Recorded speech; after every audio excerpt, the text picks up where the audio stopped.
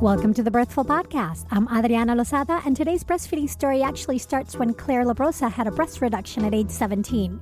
Claire is here to share how she was able to breastfeed and even tandem feed her 3 kids, but not without obstacles. Many of them having nothing to do with her reduction, but rather lack of support, conflicting information from care providers, and dealing with lip ties, tongue ties, and sensitive babies. Stay tuned.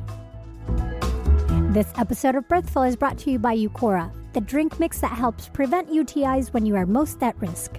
Get 30% off your order by texting the word Birthful to the number 484848. This episode of Birthful is also brought to you by Audible, providing premium digital spoken audio information and entertainment, including an unmatched selection of audiobooks. To get started, go to audible.com/birthful or text the word Birthful to the number 500-500. The Birthful Podcast, talking to maternity pros and new parents to inform your intuition. Hello, mighty parents and parents-to-be. Thank you so much for all the love you give the show, as always. And if you like what you hear, make sure you subscribe so you don't miss a thing. To best support this podcast, please support its sponsors, which in today's case are Eucora and Audible. Also, quick reminder that if you want to truly prepare for all the big identity and relationship and logistical changes that are coming your way when you become a parent, please do yourself a favor. Go to birthfulcourses.com and sign up for my Thrive with Your Newborn online postpartum preparation classes. This is not just about baby care. That's the least of it. This is more about understanding your baby and figuring out how to deal with, your identity change. Like, for example, now you are mom or dad, when that always used to be your parents. Whoa, it's mind-blowing. All right, so do it now before baby arrives. Let's get you postpartum ready. Birthfulcourses.com. So today's show, I am thrilled to have Claire Labrosa here to share her long breastfeeding journey that really started with a breast reduction when she was 17 and is still going on after having had 3 kids and all kinds of obstacles and struggles. All right, here we go. Hi, Claire. It's so great to have you here on the show to tell us your breastfeeding story. Hi, Adriana. Yay. And full disclosure, we live in the same city and are both doulas, and we know each other from a long time. So, yeah, right. We get to hang out. I was super excited when you wanted to share your story, though, because this is for your 3rd child, and it's been quite a different experience from the 2 previous ones, right? Yeah, they've all been really different, actually. So, okay. I think, yeah. Let's talk about all of them. But before we jump in with that, why don't you tell us a little bit about yourself? I am a mother to 3. My oldest is 7. My daughter is 5. And I have a new baby who's 2 months old. I'm a teacher. I teach English as a second language. And I'm also a childbirth educator and a doula. Yay. All the fun things. Yes. So, all right. We're going to focus on breastfeeding today, on your breastfeeding stories. But at any time, if you think postpartum or birth-related information makes sense to share, do that, okay. Of course. Did you want to start chronologically? Yeah, I think I'll start from the beginning. Let's do that. Which happens to be way, way back. Go for it. Before I had babies. So when I was 17, I had a breast reduction. And so I was still in high school, and I had been asking my mom to get one for years because they just kept growing. I'm petite, I'm 5'4", and I could not find a bra in a store that fit me, and I was uncomfortable, and I played sports, and I couldn't do that very well with these massive breasts. But my mom was horrified. She was like, "You're a teenager. I don't want you to do that." But I'm very insistent, and I don't give up easily. So eventually she took me for a consult, and they found that there was, medical reason for having a breast reduction. It was affecting the bones in my shoulders because my breasts were so heavy.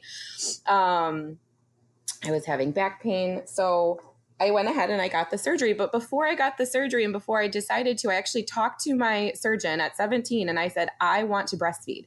It is important to me that someday I am able to breastfeed my children. Everyone in my family breastfed their kids. And so it was already something I thought about. And my surgeon said, absolutely, like no problem. You'll be able to do that.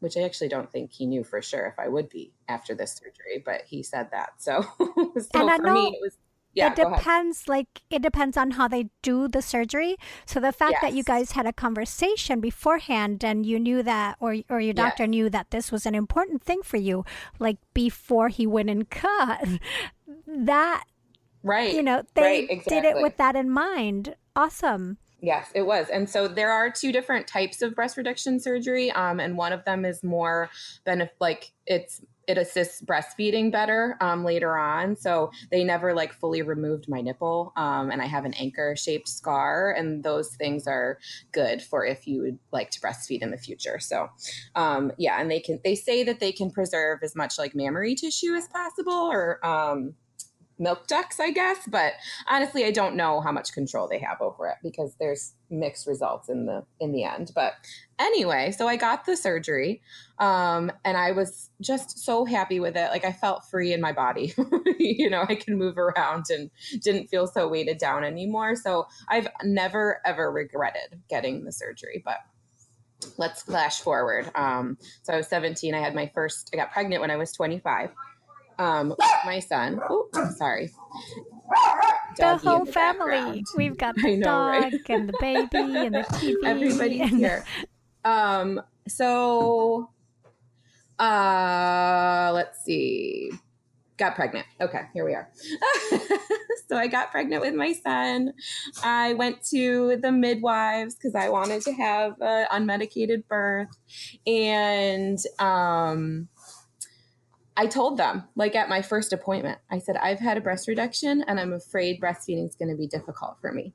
And they were, like, no problem. We'll put it in your chart, et cetera, et cetera. And I think I told them every single time for every appointment, like, I've had a breast reduction. I'm afraid this is going to be difficult for me. I was kind of like asking for help, but I didn't know exactly how to get that help. You know what I mean? Like, I knew that there were lactation consultants, and I think that I was telling the midwives, like, I'd like you to just like give me one of those, please. Give them to me now. but not But in those words. not in those words, because I was new at this. I Sure. didn't really know, like, it's all crazy when you're pregnant with your first child and you're navigating so many new things. And so I was asking for help, but maybe not in like such a clear way. I was just kind of expressing my nervousness about what was going to happen. So, I did a lot of research when I was pregnant about how possibly having medication during your labor could affect breastfeeding. So I wanted to avoid that. But we were living in a 1-bedroom apartment and my husband was in law school. And so like things like hiring a doula were not exactly feasible. And I feel like I knew I wanted one, but I also thought like, I know the things, so it'll be okay. Right.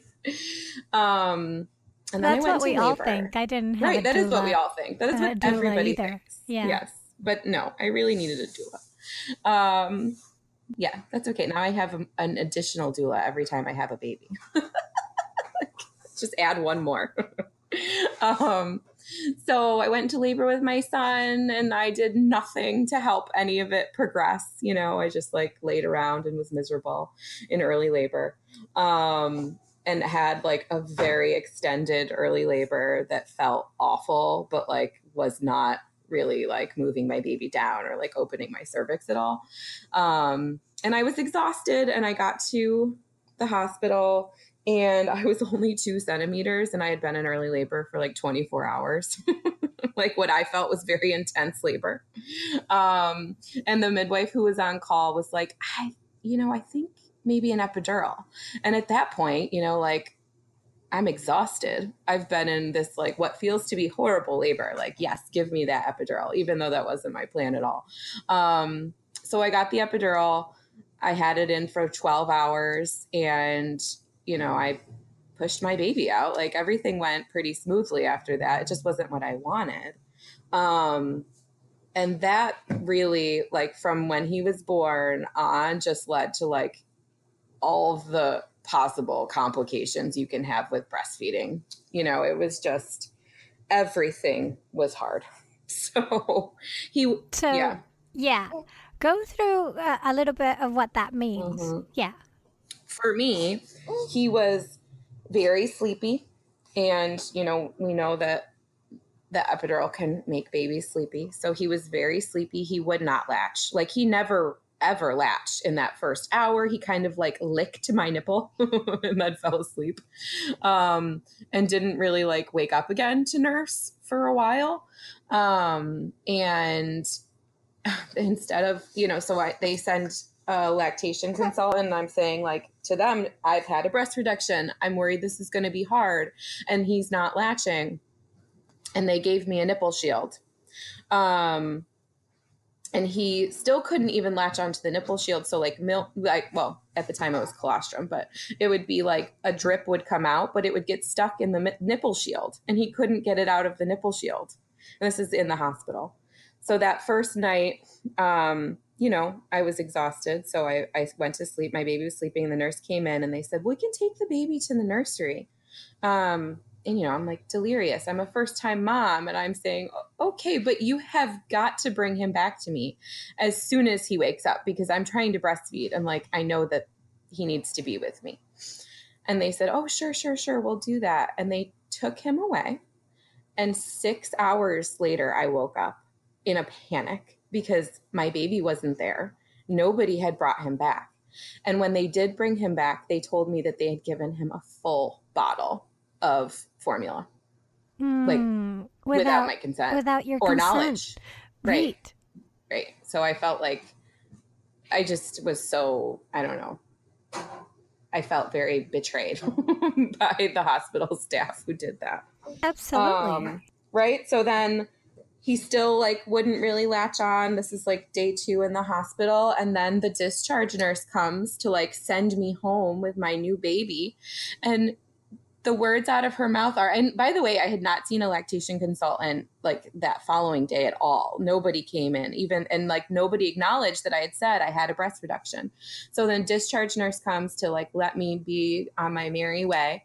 And she says like the first things out of her mouth are, well, your baby's already lost 10% of its body weight. And I was like, well, what should I do? Like, that's, like now you're sending me home and that's what you're going to tell me with no help whatsoever. And I said, do you know that I've had a breast reduction? And she looked through my chart and it was the last page of my chart. And she was like, oh, well, maybe you should take a pump home. And I was like, yeah, maybe I should. Like, what the heck, people?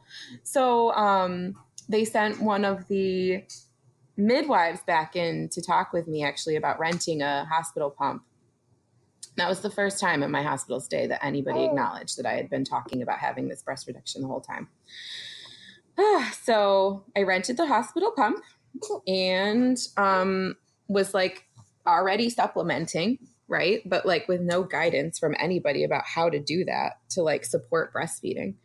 And I went home. It was just really, I felt, like from the very beginning, like this is not going well. And you still had the nipple shield, so you were trying to get him on with the nipple shield as well. Yes. So it was the pump, the nipple shield. Right. Yes. Yeah. Oh, it was so bad. So he, was still really sleepy and nobody told me to wake him up to feed him because he hadn't been back to his birth weight yet. So he was just like sleeping for long stretches of the night. And then we went to the first appointment at the pediatrician and he had not gained any weight back. And, he's like 11% under now. So they're like, well, you have to supplement, but they were not supportive of breastfeeding either. So they just didn't really, give me any guidance, even about supplementing. It was like, well, you should give him this much, but like how, or, like, should I also be pumping and none of that. It was just not helpful at all. And I cried, of course, because I'm like devastated and hormonal and just like felt totally wrecked by all of that. Well, and it's a lot of things because you were doing all this effort. I'm sure you were pumping, right. You were trying to get him to latch, you were doing, nobody's guiding you. And then they're like, oh, he's worse, right. Now he's 11% down. Right. Exactly. Yeah. So for 2 months, I pumped after every single time I fed him. And I was giving him like, topping him up after he nursed. So like giving him whatever I pumped, but I could only pump like 2 or 3 ounces. And then he was getting formula on top of that. And he still wasn't gaining enough weight because like nobody was telling me exactly how much to supplement. It was all just really crazy. And he still wasn't latching on effectively, even to the nipple shield. Like when my milk came in, it would just pool inside of the nipple shield and he couldn't get it out of it. So eventually, I don't know how, I found an actual IBCLC at Highland. Can I say names of hospitals? Yeah, you can. Okay. At Highland Hospital. And her name was Jan, and she was just like my saving grace. So I went in to see her. Leo was still only like, I don't even know. He was like 9 pounds still. He was so tiny. And we're talking like 10 weeks old. And I went in to see her and she weighed him and she was like, oh gosh, we got to get something into this baby. And she, she was really kind to me though. She was like, formula's not my business, like it's not my industry essentially, but like this baby needs some formula now. So like, we're going to do that. But here's this supplemental nursing system that's really going to help you, breastfeed and supplement at the same time, So like stop pumping every second of your life away because you don't even get to hold your baby because you're pumping all the time kind of thing. And that just felt like such a relief to me. She sat with me. I would seriously think I went in like every other day for a month. And we just like worked together. We got him off the nipple shield. That was like the first thing. Like, let's get this baby off of this nipple shield. So we got him latched on to me. We figured out the supplemental nursing system, which is like a little tube attached to a bottle essentially, that you put on your nipple. And we figured that out. And then like from then on out, at least he was satisfied in like gaining weight. So I could relax a little bit. Mm-hmm. But since it had taken so long to work things out, it was like kind of like your supply only has so much time to get established. And like, that was pretty much it. So I reached about like 50% of what he needed, like with my breast milk. And then everything else was being supplemented with formula, which I didn't want to do. It's like a personal choice. So I found out about human milk for human babies from like a Facebook group I was in. And I reached out and said like, I've had a breast reduction. I have a low supply. I'd really love to find a donor so I can supplement. And these 2 amazing twin sisters who both had babies at the same time, who probably could have breastfed 5 children like individually with their breast milk. They had such an oversupply, offered to donate to me. And I drove out to wherever they lived. It was like 30 minutes away with my adorable little baby. And that is, hold on, that is the sound of you burping your baby. Sorry. Yeah, I'm burping my baby. I'm letting people know what's going on because it's like, what's going on? Bump, bump, bump. You hear anything really loud? We're all cheering, waiting for that burp. Where's the burp? It might not come. It might be a splash. So I drove out to pick up this milk, and I got there and, I said hello, and they were super sweet, and we had our babies sit together and talk for a while. And then they filled up a full-size cooler of their breast milk for me. It was like thousands of ounces. And I just like sighed the deepest sigh of relief I've probably ever had, because I just felt like, okay, now I can really let go of the pumping. You know what I mean? Like, I felt like I had to keep going because I wanted them to have every ounce of breast milk that they could, or that he could have. But now that I had all of these amazing ounces from these women, I didn't feel like I needed to attach myself to the pump anymore, which just gave me time to like enjoy my baby. Awesome. Yeah. And then was there anything like that? First of all, let me acknowledge all of this that you went through, because that is quite a bit. It was a lot. That's months of struggle. Right. So you got him off the nipple shield. Did he have any restrictions with the latching, Oh, or did he figure out his latching? he had also at that IBCLC appointment, which is, again, let's keep in mind he was like almost 3 months old. She was like, oh, well, he has, a very restricted frenulum and a posterior tie. I mean, his lip was so tight down on his gums that you couldn't even peel it up. Like when he got teeth, you couldn't peel it up for him to brush his teeth. Mm. So there was so much restriction going on there that when he latched on, he would only latch on with the SNS tube like flowing also, because he couldn't really get a good latch. Even then, it was better, obviously, because it was off of the nipple shield, but it was never very strong. And, Right. He couldn't get a full seal. Exactly. Yeah. Exactly. Okay. Claire, let's take a quick break. I just looked at the time and went, whoa. Let's take a quick break. 20 minutes. We'll be right back, and we'll learn more about that as well. Mm-hmm. We'll be right back. Do you get a lot of UTIs? Turns out you're not alone. UTIs are the second most common infection in the U.S., with half of all women getting UTIs and about 1 in 5 struggling with recurring UTIs. I am fortunate that I don't get many UTIs, but I am not a stranger to that dreaded tingling feeling that starts sounding mental alarms for me. And in fact, I did grow up seeing how the struggle with recurring UTIs affected my mom's day-to-day. It is not fun, to say the least. So if you get UTIs, you know that the effects of cranberry juice are disappointing, and taking too many antibiotics can be problematic. So what should you do? Well, now you can use Eucora, the natural effective way to prevent UTIs. And you may be asking yourselves, yeah, how does this work? How is this any different from what I've already tried? Well, Eucora's unique formula targets bacteria to keep it from sticking to the walls of your urethra, letting you safely flush away that pesky bacteria out of your urinary tract, stopping UTIs before they can start. And it's also super simple. You just mix the packet, which tastes like a pink lemonade, with water and drink it after intimacy or exercise or whenever you think you might be at risk of a UTI. And even if you don't know what causes your UTIs, Eucora can also cover you on a day-to-day basis. Break free from the endless cycle of infections and all those antibiotics. Get Eucora and say goodbye to UTIs. Right now, Eucora is offering 30% off when you text the word birthful to 484848.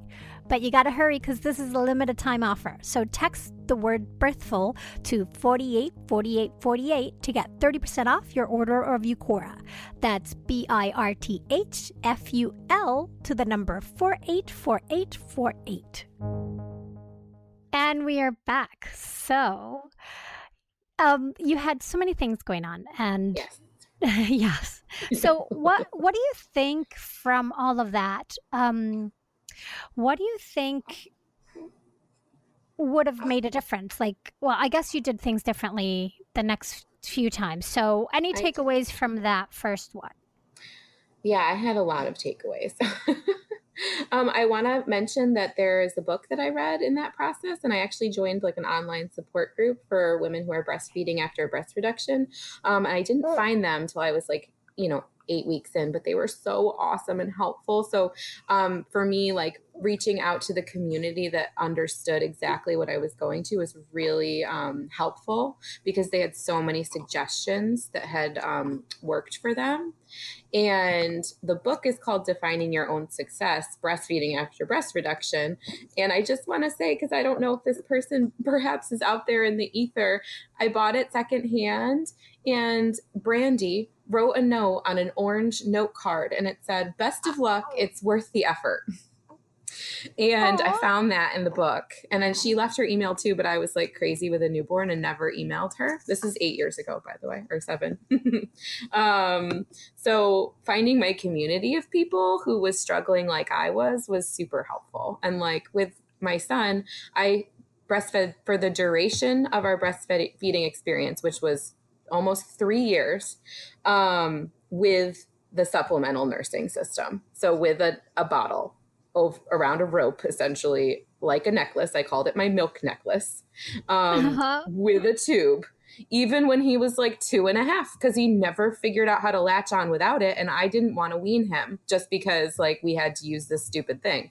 So for me, it was like a blessing and a curse to have to use that.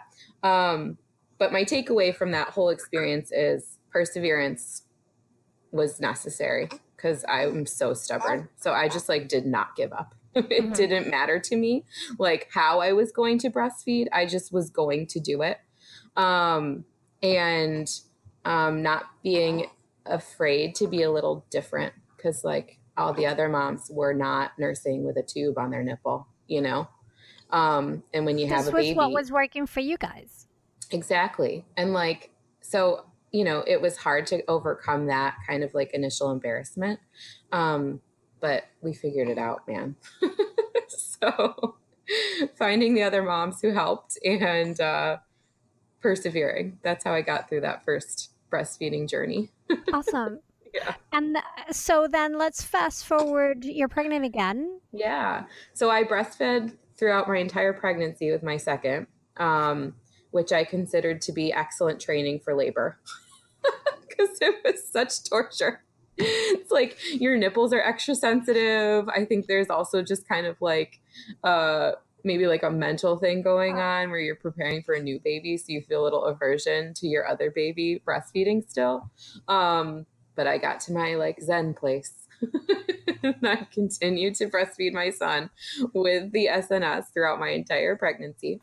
And was this something that because you felt that this was something you wanted to do, or he really wanted to continue breastfeeding and wouldn't take a bottle, or like did you never took a explore? bottle. Yeah. He never took a bottle, and it was really a special time for us because he only would breastfeed like before sleep times, and so he would fall asleep nursing, and it was just such a lovely time. So even though there was that like aversion, I still I wanted to keep going for sure, and he did too. So I just didn't want And to I think that's an important point to make, that like because people think, oh, you're breastfeeding a toddler. Yeah. That's crazy. At that point, they're only feeding maybe 2 times, like in the morning and night, or Right. only at night for a little bit. Like it's not their only source of, it's minimal source of food at that point.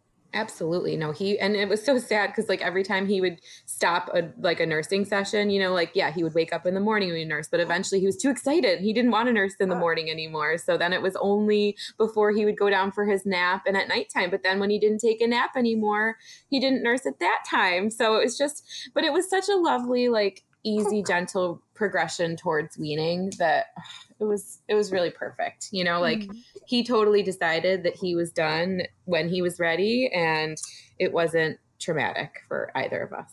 So, yeah.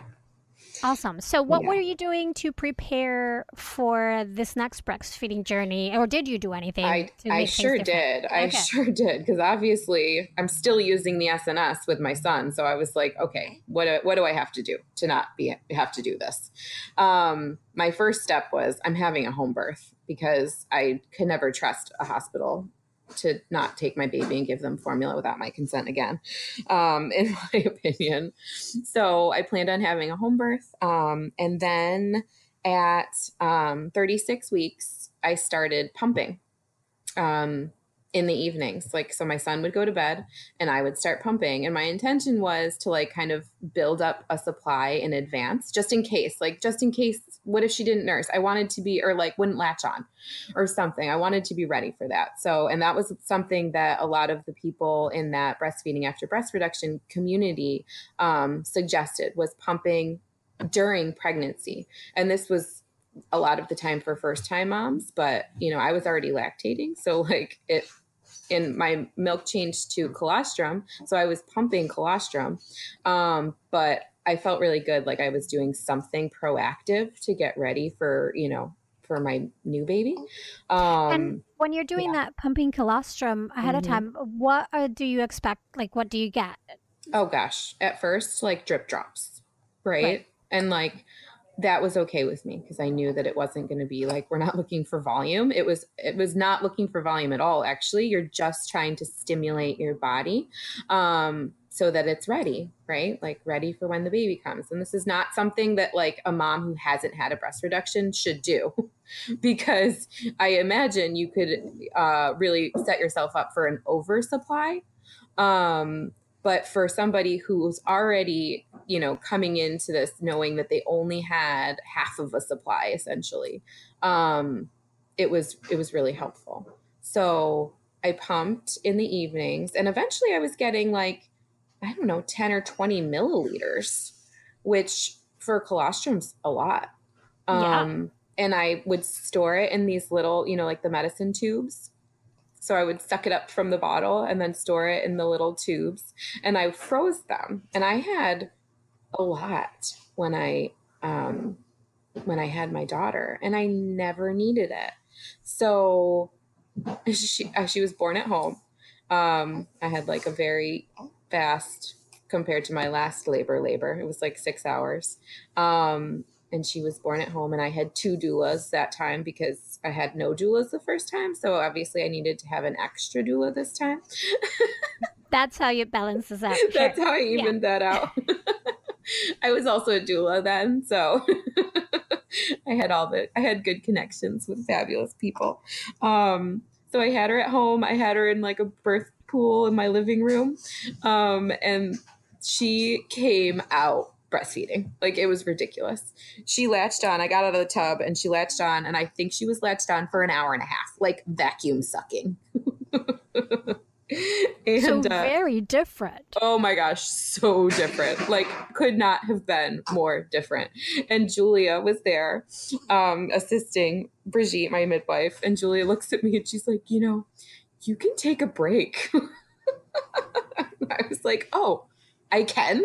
I was like ready for this to be super hard. And it was not hard at all. She knew what she was doing. And obviously she didn't have any of the medication in her that Leonardo did. And we didn't have any of the like stress of long labor in a hospital with a bunch of strangers. Like, it was so, so different. So. And you weren't as exhausted either. No, I was like, I felt ready to go, So. Awesome. And then.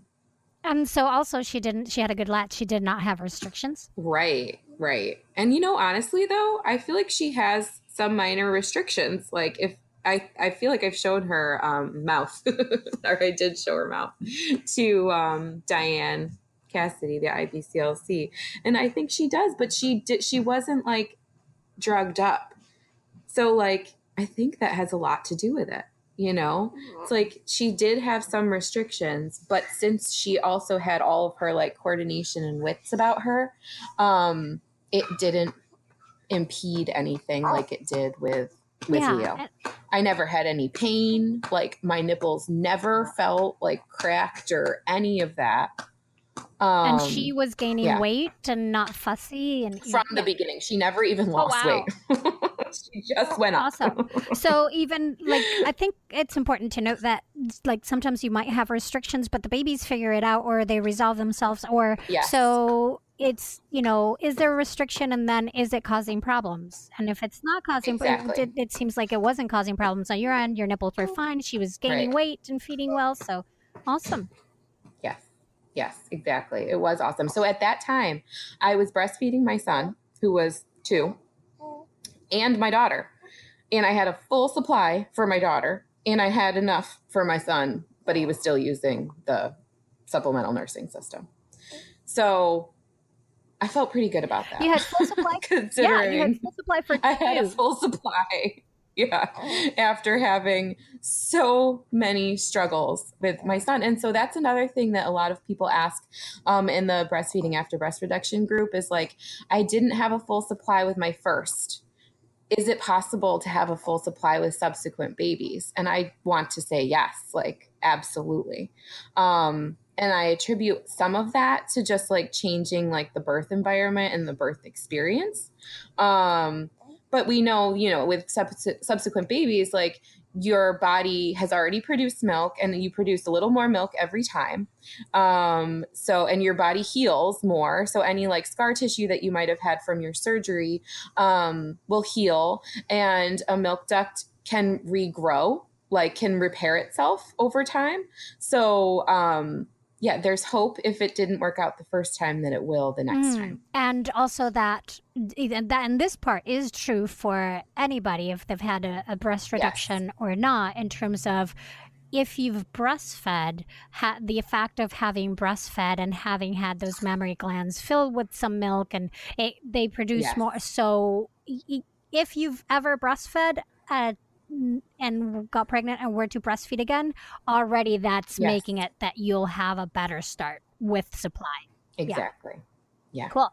And you kind of know what you're doing, so A that little more, helps. yeah. Let's take another quick break. We'll be right back. What would it look like if we all listened more? I know you already love podcasts, so why not listen to books too? Listening to audiobooks can be inspiring and motivating, and there's no better place to listen than Audible.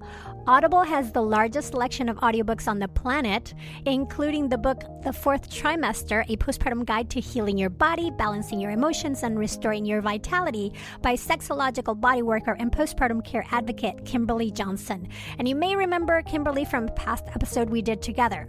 Her book is one of my favorite go-to postpartum resources, and I am thrilled that she did an audiobook so that you can listen to her book on the go. Get her book or any audiobook of your choice today by trying an Audible membership for free for 30 days. Now, Audible members get more than ever before. Each month, you get 3 titles of your choice. That's 1 audiobook, 2 Audible originals, and fitness programs that you can't get anywhere else. Unlike a streaming or rental service, with Audible, you own your books. Plus, they have a great listen guarantee, so if you don't like it, you can swap it. Also, Audible works across many devices, letting you download and listen on iOS, Android, Amazon Fire tablets, or Windows Phone.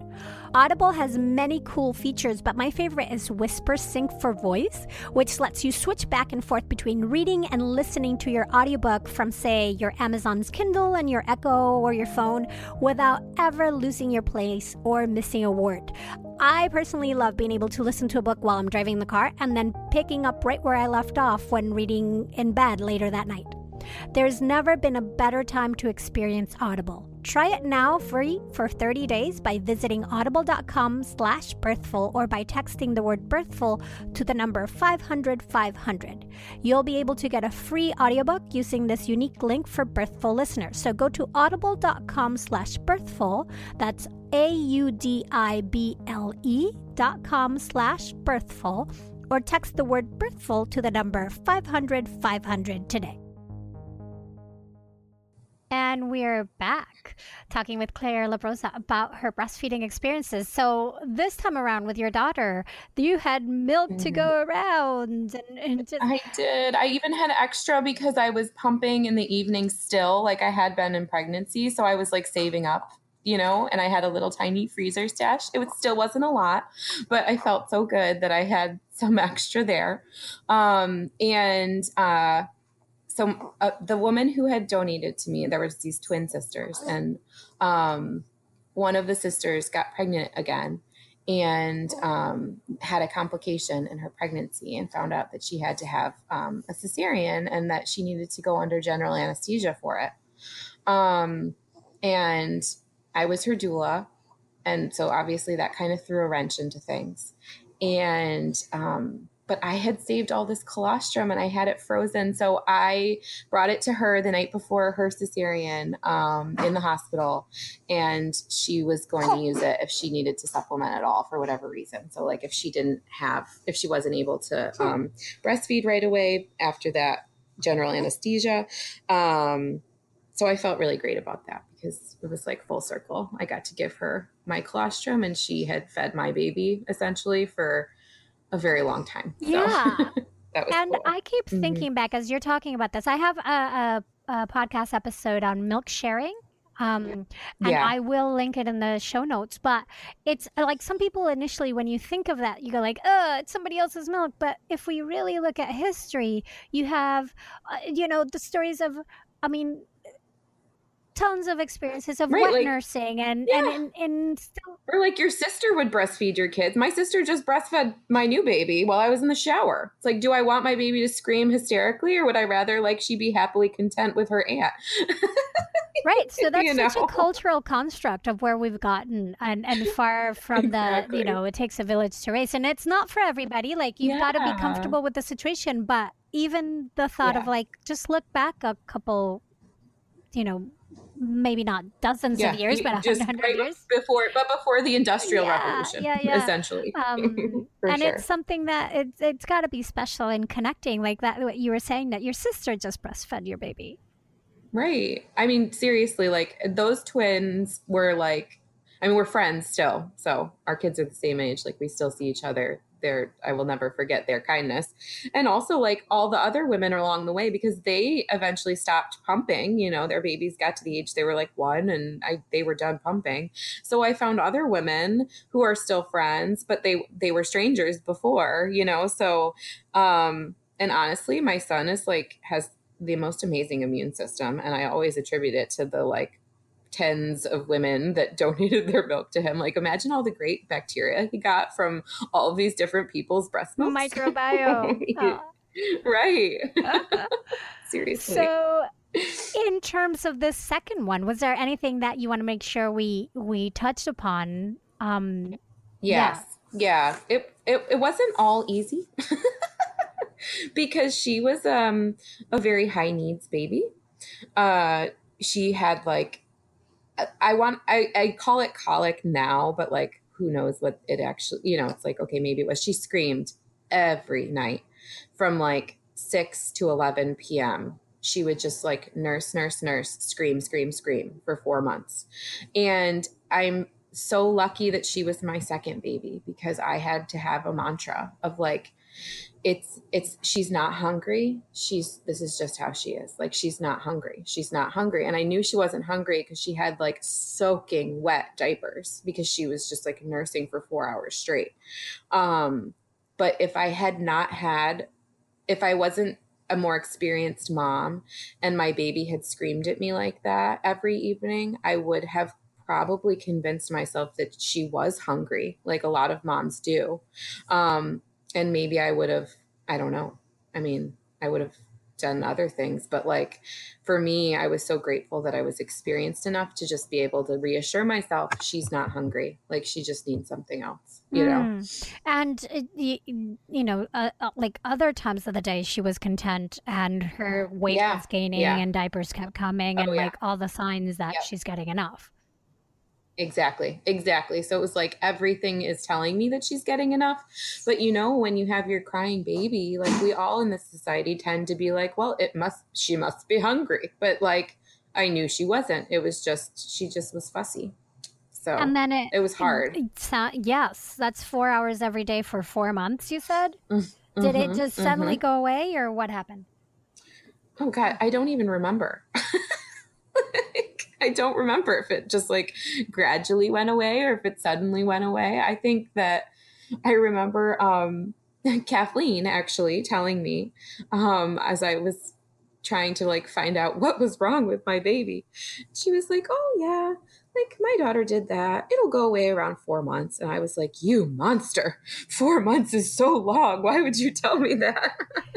And yet, But she was right? She was right. She was right. Some babies, it's hard to figure out the baby you've got and also accept the baby Right. you've got and have it, Yep. because you already have an idea of your mind of the baby you want.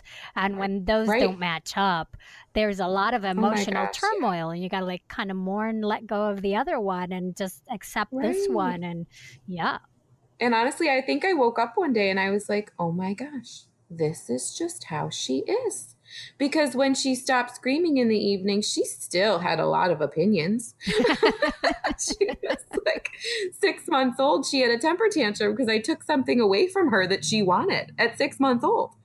So, and she's still like that. She's 5.5. She's amazing. She's like so intelligent and precocious, but she just had a lot of things to say, I think, and she couldn't say them They yet. come So out with their personalities. I mean, they they do. really do. Yeah. Yes. So then you found yourself pregnant again.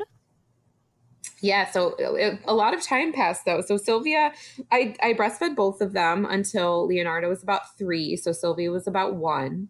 And then, I was breastfeeding one baby without any supplementing, no supplemental nursing system. And here I have this 2.5-year-old, almost 3-year-old who's still breastfeeding with the supplemental nursing system. So eventually I was like, I'm over the system, not the breastfeeding my toddler.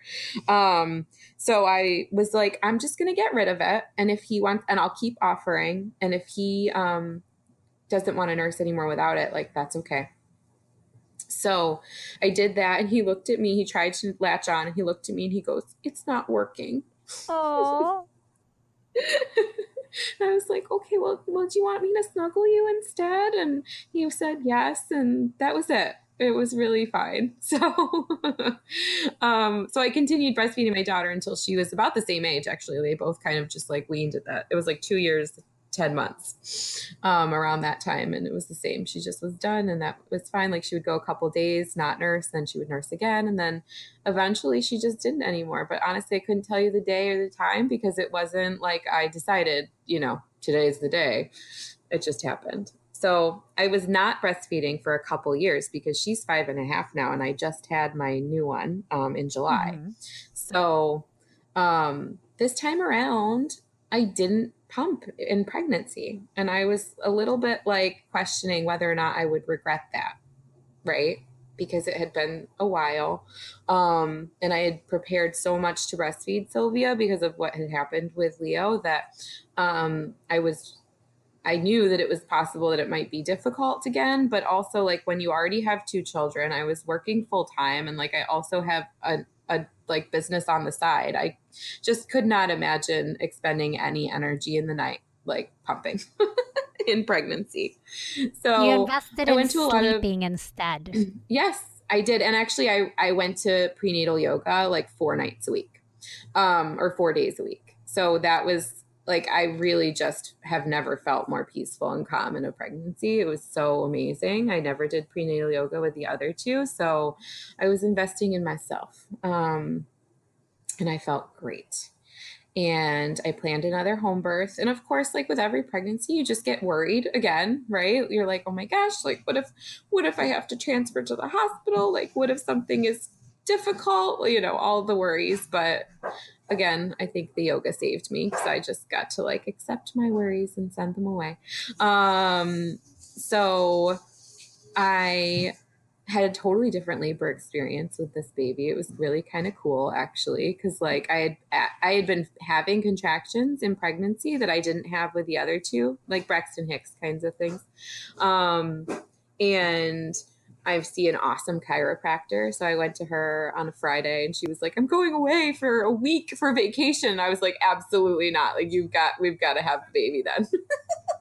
So she did some funny things for me to help maybe get baby ready to come out and me ready to have a baby. And then I took my kids to the playground that day and like walked around like a crazy person, trying to have a baby. And I put my kids to bed, and I got up, and I had like a contraction, and then I had some bloody show, and I was like, oh my gosh, like we might actually be having a baby tomorrow. And she was only 39 weeks and 5 days, which for me is very early to have a baby, because my other 2 were past my due Well, date. I was gonna say, I think I remember you with Sylvia going like, Yeah. it's still, and you were like so done for weeks. Oh, Mm. yes. Exactly. So I just kind of anticipated having this baby in for longer, because the other 2 were also, but it didn't go that way. So I like had this bloody show, and I got all excited, and I texted my midwife, and I was like, just so you know, like this happened. And she was, actually I think she thought I was going to be in labor like earlier in the night, but I went around preparing my house for possibly having a baby that night. And then I went to bed and slept like really well. And I woke up at 1:30 or so, and I like had some contractions. I was sitting on the toilet, they were, I don't know, like every 4 minutes or something. Then my daughter woke up, so she wanted me to go back and lay with her. So I did. I went back to sleep. I woke up again at 4 a.m. with more contractions. And that was, I was entering like closer to active labor at that point. So, I labored like in the shower. It was just such an easy, I was so calm. I don't know. Maybe that's just like the experience of being a 3rd-time mom, but I felt so peaceful and calm. And I was just laboring alone in my shower, but it was totally fine. And I texted my doulas, and I was like, hey, like this is going on, but I'm totally fine. You don't even need to come yet. I think they ended up coming around 8:30 in the morning. My midwife got there at 9:30. She checked me. I was like 5 centimeters. I still felt fine. I was not in active labor, like mentally at all. So she left to get a sandwich because she had been at a birth all night. She's like, I'm going to go get something to eat. I'll come back. So she left and I laid down, and my one of my doulas was giving me some nice comforting touches. And then I got up, I walked into my kitchen, and it was such a drastic change. I had I like cracked a joke, and then I had a contraction, and then I cried. It was like, I'm in labor. And I, got in the tub and I pushed her out, but there was like a cervical lip. So I was pushing and pushing and pushing, and nothing was happening. And I felt really like frustrated by that. And my midwife was like, why don't you get out and I'll check you, see what's going on. Sounds like you have a cervical lip. And I didn't want to get out of my birth pool, but like eventually I needed something to change. So I did. And there was a cervical lip. So she broke my water. And then I got back in the tub and I pushed her out pretty quickly after that. And it was such a relief. But she had a dent on her head from that cervical lip. So I ended up getting some help for that because she wasn't latching on very well. It was like really pinchy. And I had now I have all the resources. So my IBCLC came and helped me, and I took her to the craniosacral therapist and she helped me, and we sorted out those issues, and she's just been doing really well since. And explain a little bit like what the relationship is between a dent on her head and breastfeeding. Right. Like, wait a second, Claire. So what's this? I know. What does that mean? Right. Exactly. So in my mind, I envisioned like I was pushing her down, right? Like I was trying to get her out because I was like almost 10 centimeters. I felt like it was time to push, but I'm pushing her and she's like, and I'm envisioning her poor baby head like hitting my cervix over and over again and not coming out.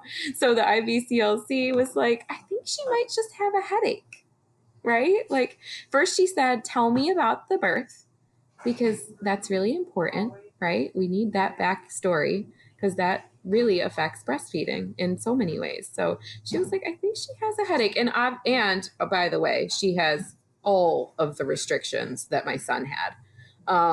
Super tight frenulum, super tight posterior tongue tie. And then possibly also this headache. So she was latching and she was getting milk, but her latch was pinchy. And so I was thinking, oh, geez, I'm going to have to get her ties revised because I'm having a little flashback to the way that my son's breastfeeding journey went. And I didn't want it to be anything like that.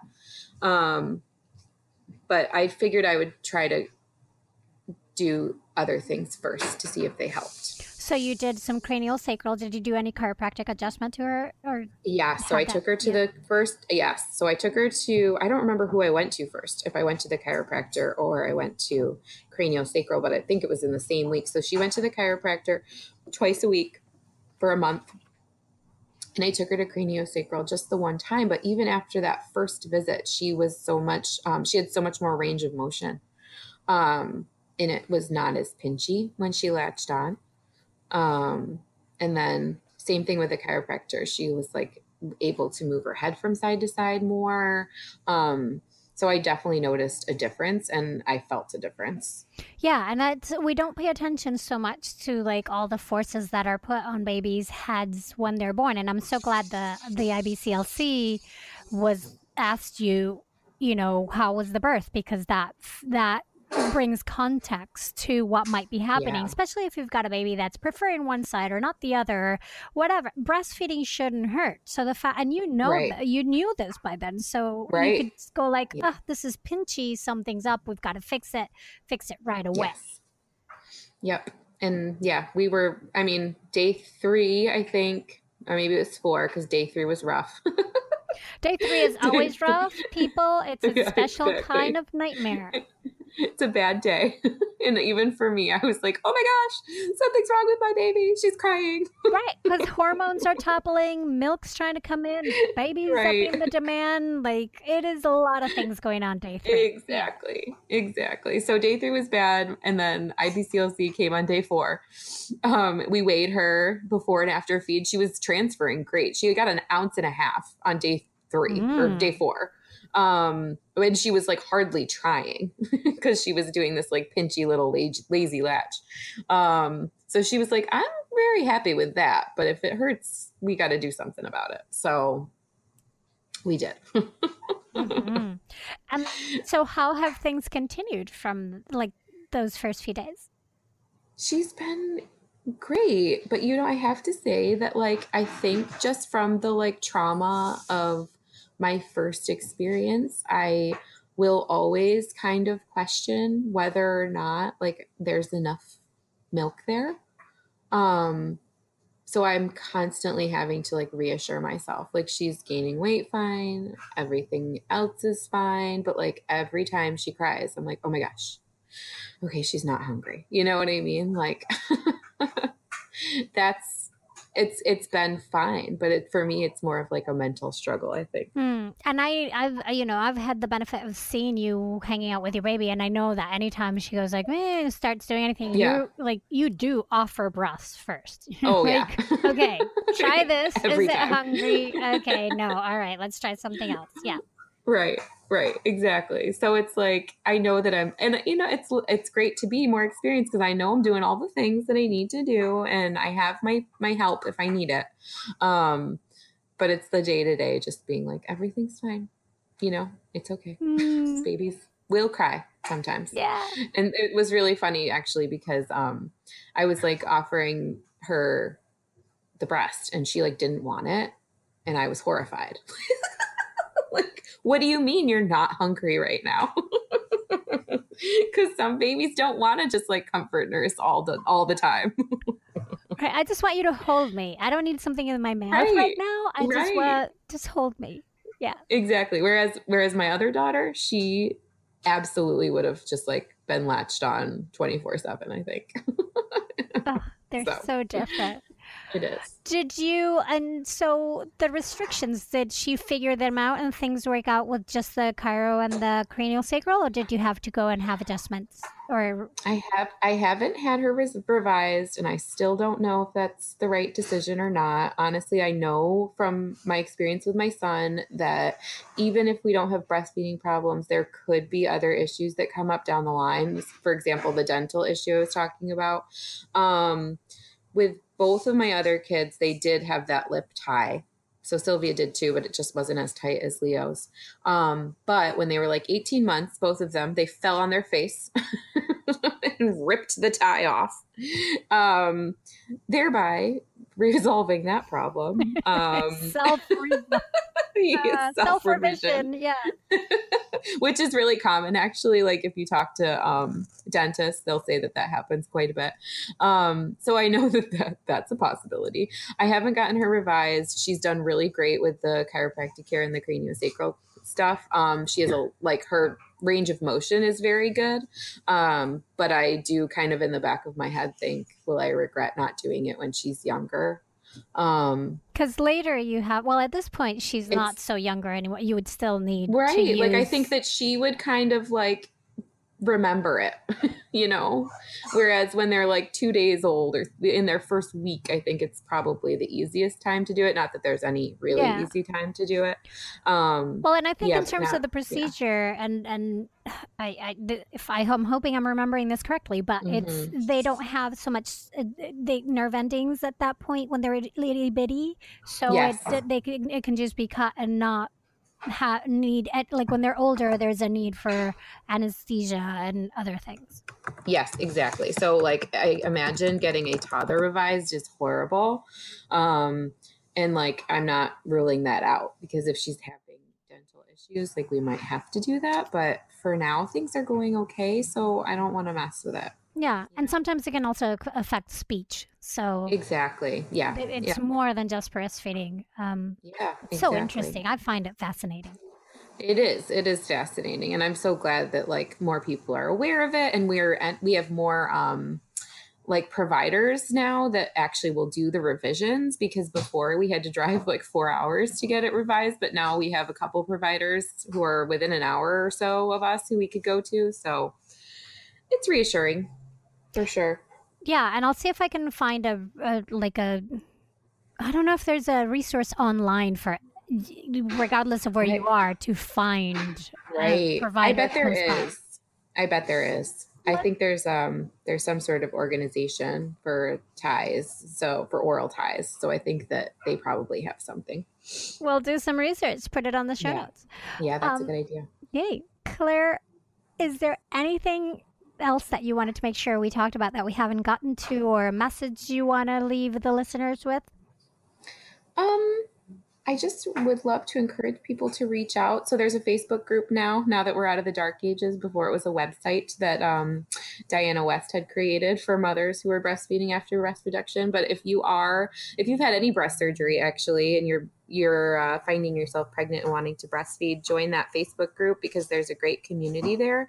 But I would also really, really encourage women who are planning on breastfeeding and have had a breast reduction or breast surgery to try and support themselves to have as unmedicated a birth as possible, because I think that the reason so many women are struggling is because of that. And so then when you have these two issues, it's like so hard, right? Because you've already had the surgery, and then you also perhaps are having a sleepy baby because you've had an epidural or like some other complication.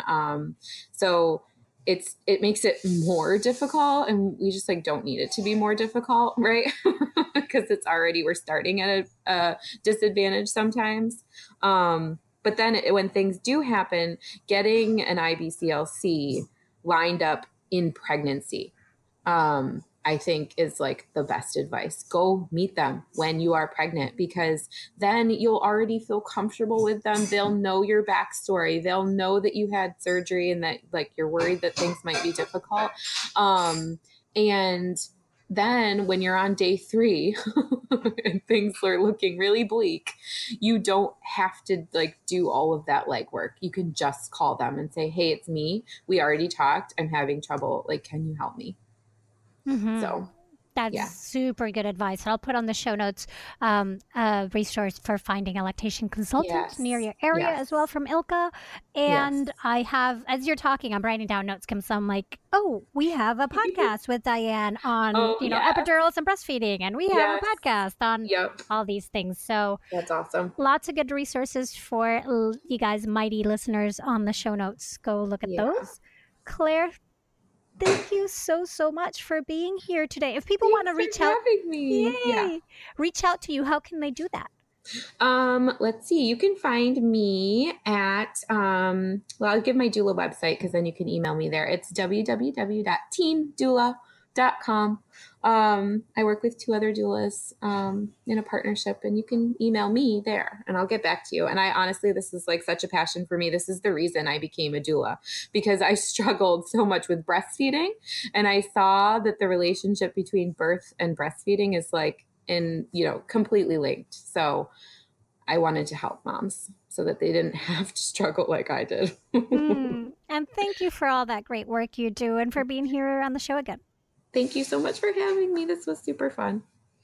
Mighty ones, check out the in-depth show notes for this episode at birthful.com, where you can also learn more about me, the show, Patreon member benefits, send me messages, and more. I am also on Facebook or Twitter as @birthful, so come say hi. And if you are in the last few months of pregnancy and feeling unprepared for what's to come, then go sign up for my Thrive with Your Newborn online postpartum preparation classes at birthfulcourses.com. Let's get you postpartum ready. This episode was produced by me and made possible by you, the Birthful Patreon supporters, and the wonderful people at Eucora and Audible. To best support this podcast, please support its sponsors and get discounts while you're at it. Get 30% off your Eucora order by texting the word Birthful to the number 484848, and go to audible.com/birthful or text the word Birthful to the number 500 500 to get started. The title song for this podcast is Vivace by Kevin MacLeod, and the sponsorship song is Air Hockey Saloon by Chris Zabriskie. Find them both at freemusicarchive.org. Also, the Birthful podcast is part of the Parents on Demand Network, a network of podcasts focused on parents. Download the free Parents on Demand app for Apple and Android for easy on-the-go listening. I'm Adriana Lozada. Please join me Wednesday when I'll be talking to a new maternity pro to inform your intuition here at the Birthful podcast. Thanks so very much for listening.